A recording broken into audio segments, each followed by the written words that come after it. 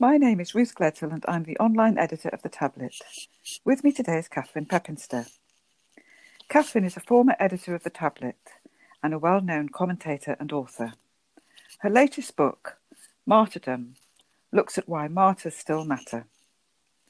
We're talking today about the latest World Watch List, which looks at the appalling and shocking rise of persecution of Christians worldwide. Catherine, you were at a briefing this week at the Religion Media Centre about the report, and I believe you've also read the report. What are the main points it makes, and why is this persecution getting so bad at this time? Yes, Ruth, it's a very shocking report. It reminds us that persecution is continuing throughout the world, but in particular areas it's particularly bad, of Christians. And this persecution that Christians are enduring has been going on for some time. It's affecting the Open Doors charity estimates around 340 million Christians across the world who are persecuted and discriminated against for their religious beliefs. And there appear to be three particular kinds of persecution. There's the sort of persecution that is carried out by governments.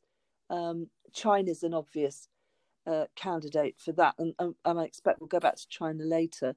Then there are nationalist forces in certain countries, Pakistan, India, and then there are terrorist groups, such as Islamist groups in places like Nigeria. So these three different types of persecution go on.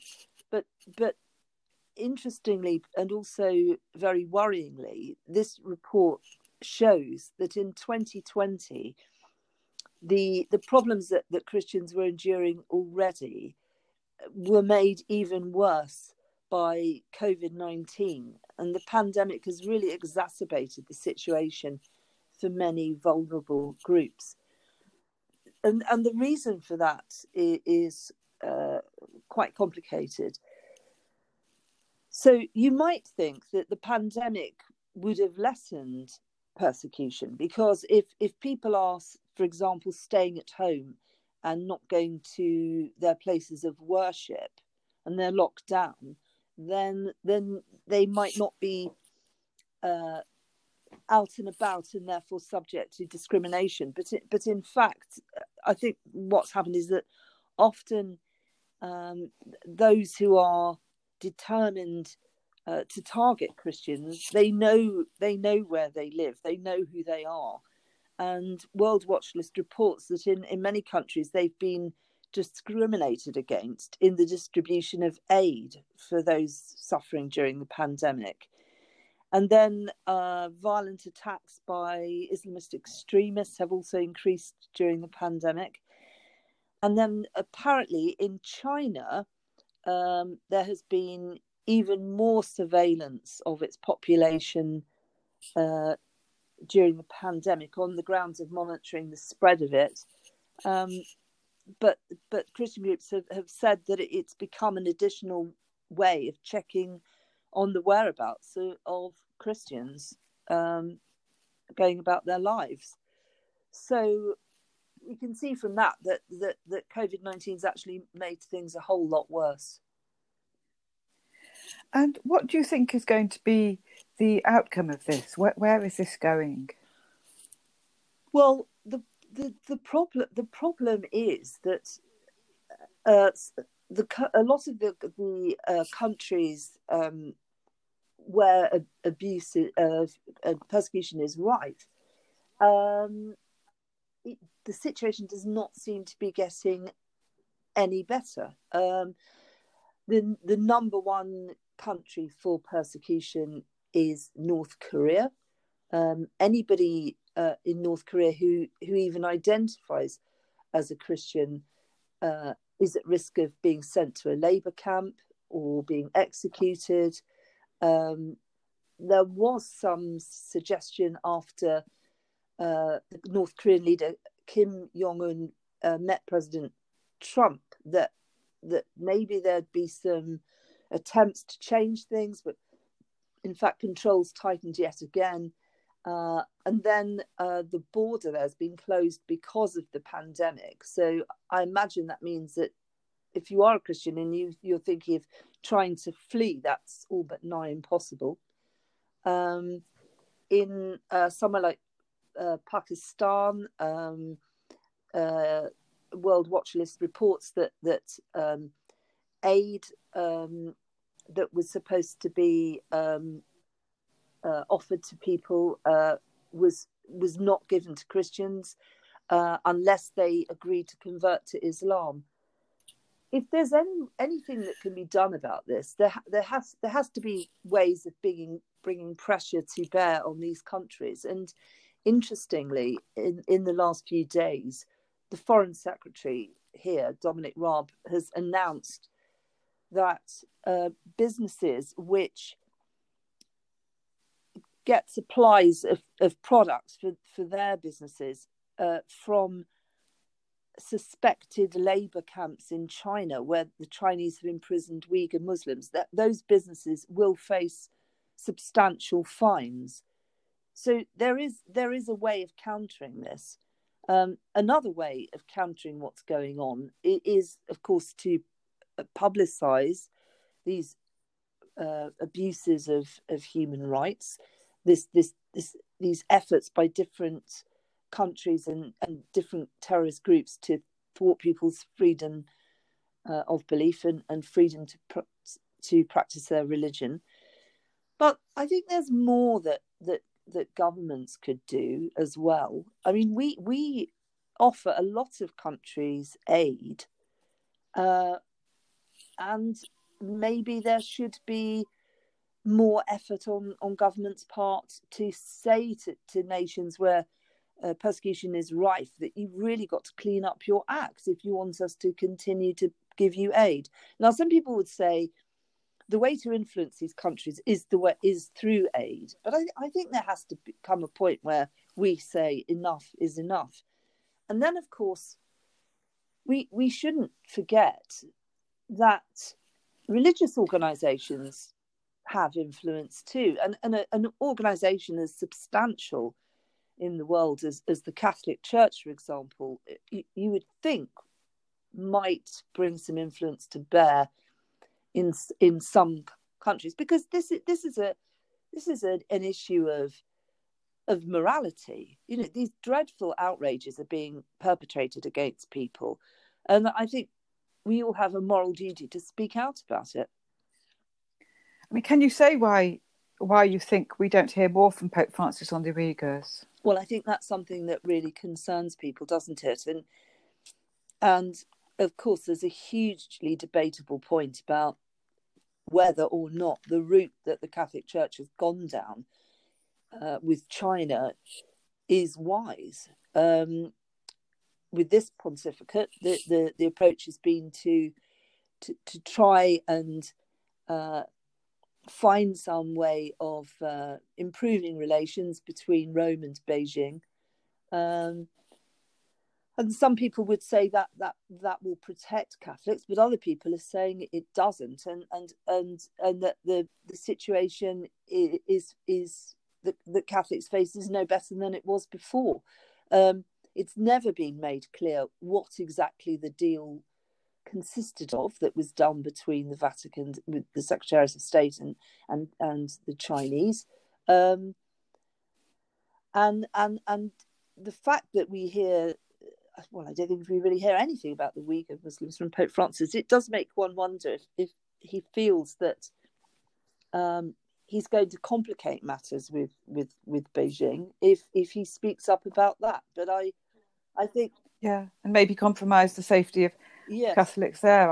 I guess that might be one reason. But there is this very strange situation in China where you have these two official churches, the Protestant official church and the Catholic official church, and then you have everybody else. And but even the official churches, I went to China a couple of years ago and attended services in official churches, and even those are clearly monitored by the authorities.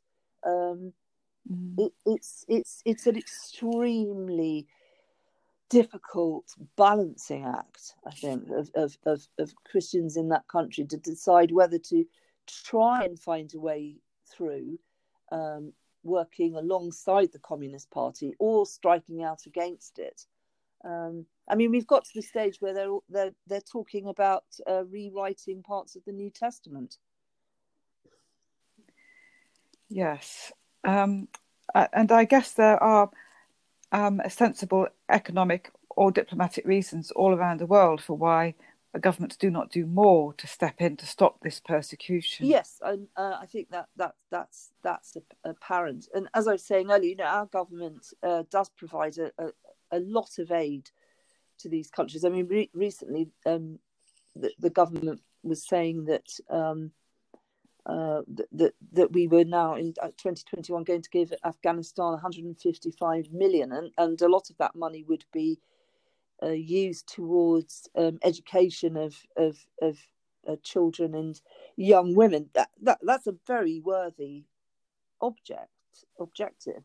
But if at the same time we have people there persecuted, and you really are, if you convert from Islam and become a Christian in Afghanistan, you're in mortal danger, and that's going on while we're handing them the money. Well, presumably our government thinks handing them that money is a way through to somehow temper what's going on, but so far there's no evidence that that's worked.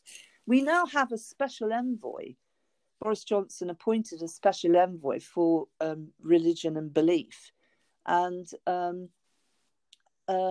wonders quite what his role is in all this, and the extent to which he will speak out about these issues, and in making approaches to countries such as Afghanistan or Pakistan, Yemen, North Korea, Libya, all these countries that World Watch List cites as being extremely dangerous places if you're a Christian.